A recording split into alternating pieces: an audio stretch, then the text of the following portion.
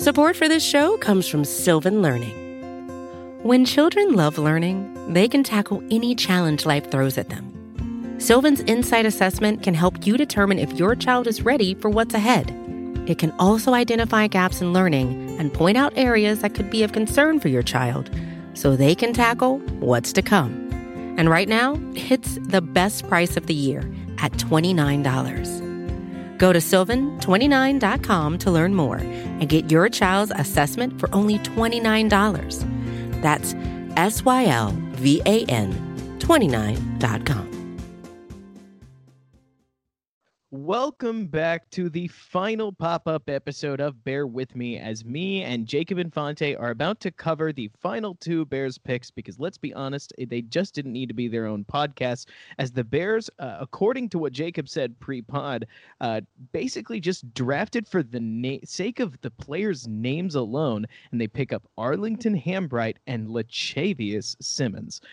What's amazing to me, based on the very little I've been able to find, because, of course, I'd never heard of these guys, both offensive linemen, by the way, is that Arlington Hambright is a crazy athlete. And according to Math Bomb, which is Kentley Platt, if you follow him on Twitter, he does relative athletic scores. His RAS is 9.5. That means he's basically the top 95% of athletes at his position, and the Bears get this guy in the 7th round. Jacob, explain this to me. How does a guy get that low? And what are a couple things that we need to know about Hambright and Simmons? So truth be told, knowing his athletic testing, I'm a bit surprised that Hambright fell this far. I mean, he's far from a household name, but he is still, a freakish athlete who's about 6'5" and around 300 pounds. So with those physical tools, I'm a bit surprised he fell this far. So obviously he played left tackle at Colorado. A lot of people are projecting him as a guard, which honestly I can see. I do think he has the athleticism to play at tackle if necessary. He was a graduate transfer at Colorado this past year and was a starter all year. He played for Oklahoma State for a little bit, and he also started off his collegiate career in junior college. So he's been around the country for his development early on in his career. He's an athletic guy. He's got really good lateral quickness, and he climbs to the second level with impressive acceleration.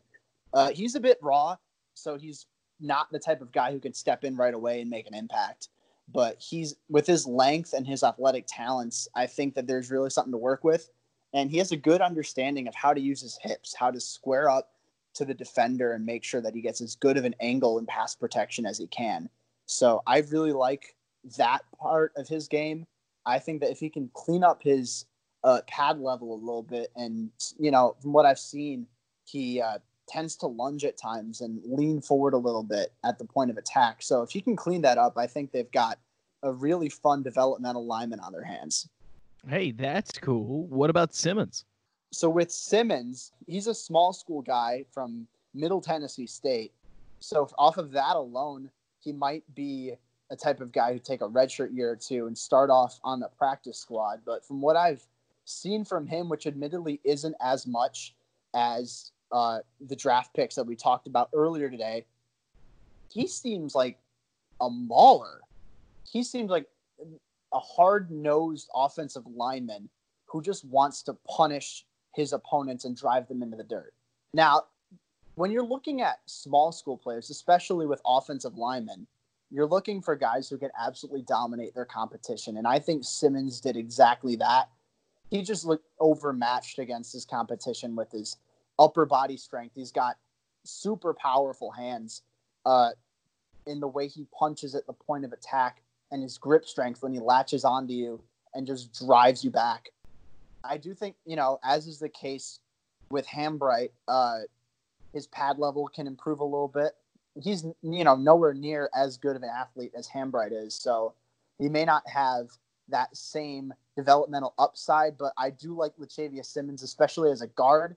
I really like what he brings as a run blocker, and he has experience, I found out, at both tackle and both guard positions. So he's really a type of guy you can mix and match anywhere, and that versatility, I think, can make him a really nice depth piece for the Bears in the long run. So set my expectations then, Jacob, because these are two seventh rounders with, if I'm remembering correctly, pick number 227 and 228. So obviously we're not running out there and we're not going to get Tristan Wirfs out of these guys. But at the same time, they sound really athletic. And you're saying all the right things to get a fan like me excited. So what should we expect? Are they just big old balls of clay that the offensive line coach in Juan Castillo is going to have the ability to potentially mold into starters? Or should I be looking at these guys as more of a depth or swing position? I honestly think both of these guys are more depth of anything else. I think Hambright has a bit of a higher ceiling due to his athletic ability, but I do think both of them can be solid depth pieces going forward. I mean, obviously, technique is a bit of a problem with both of them, so they're not the type of guys who can, step in right away in the starting lineup, which for a seventh round pick, you're definitely not expecting, especially for an offensive lineman in most cases. But I do think that Hambright has athleticism to work with. Simmons has strength and versatility to work with. So I do think they're a bit of moldable balls of clay because their technique isn't all that great.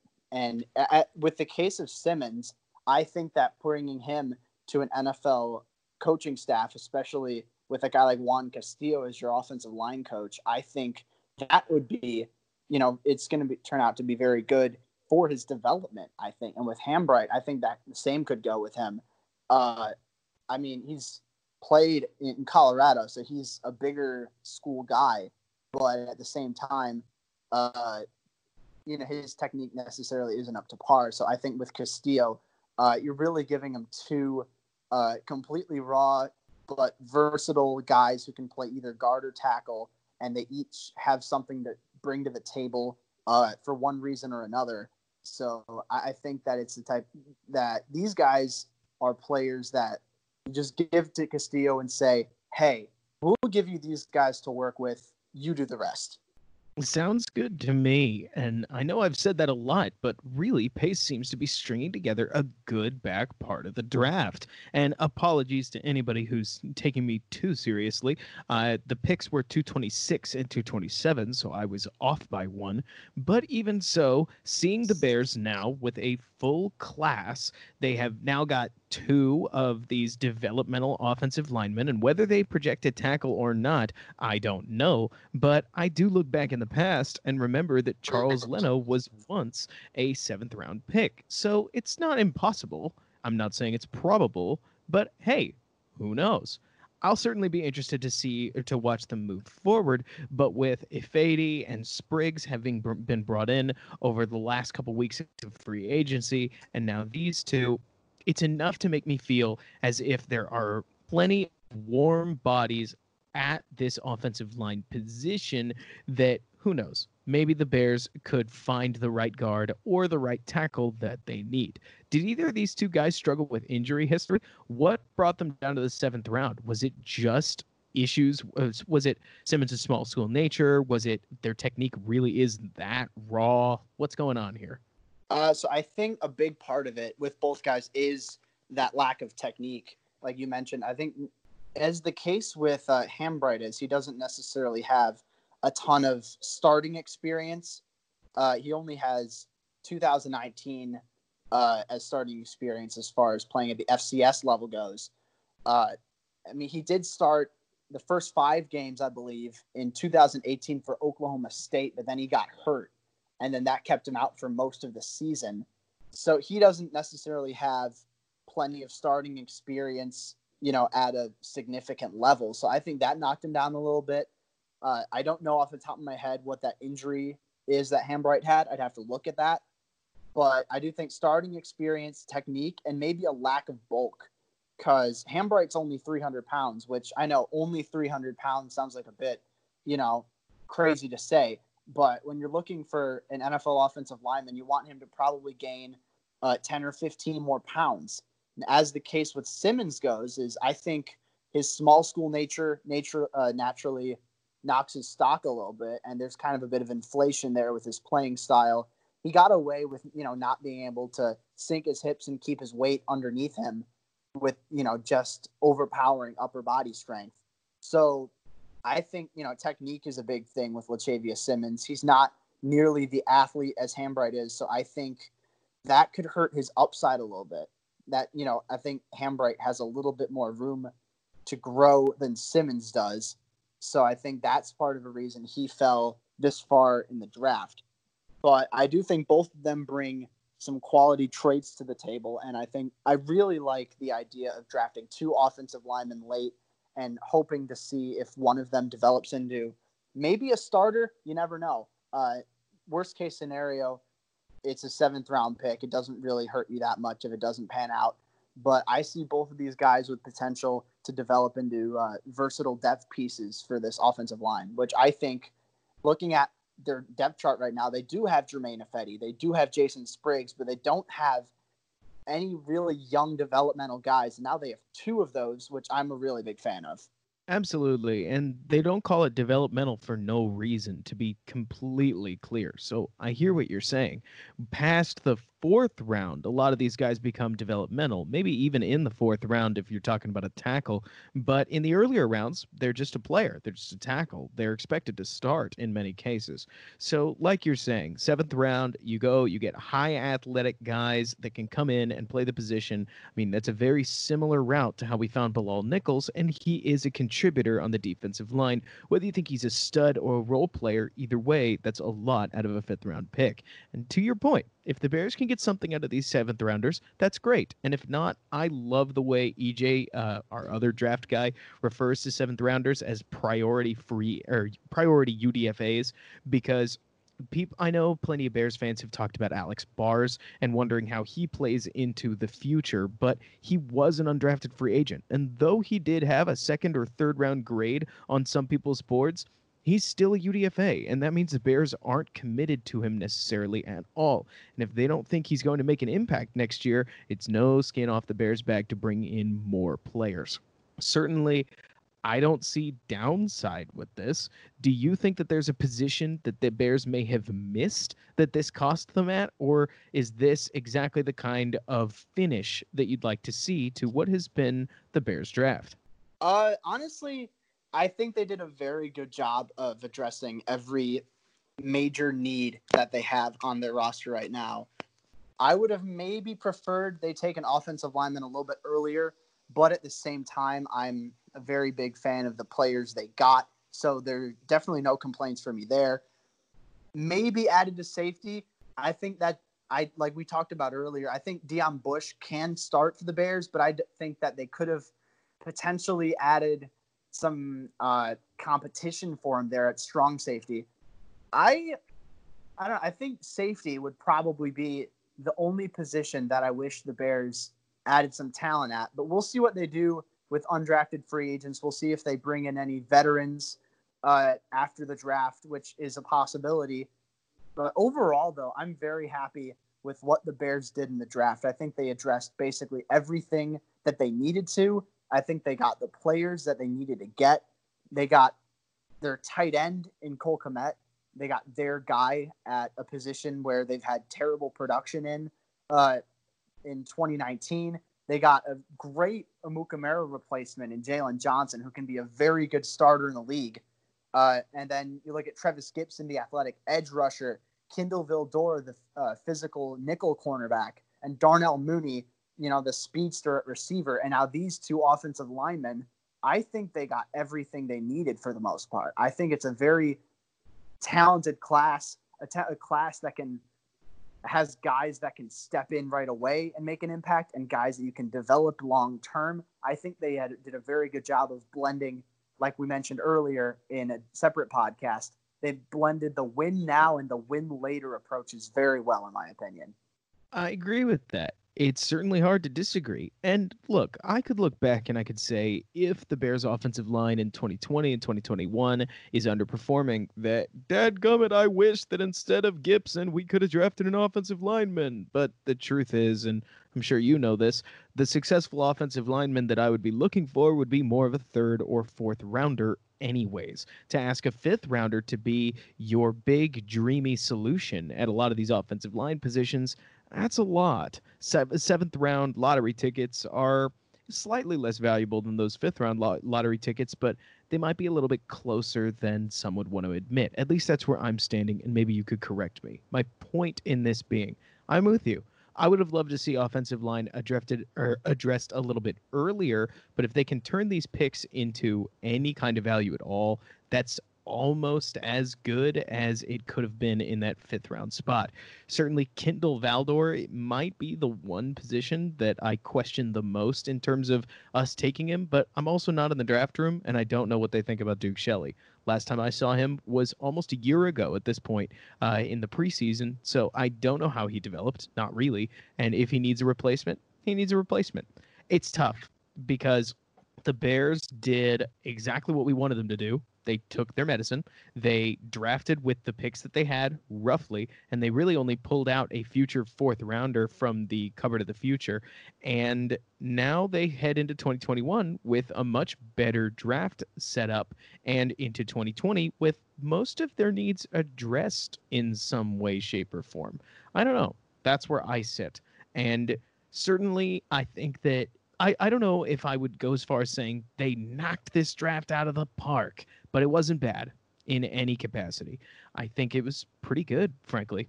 I don't know. Do you have final thoughts on the class in general? Overall, I think the final class that the Bears came up with in this draft was pretty impressive.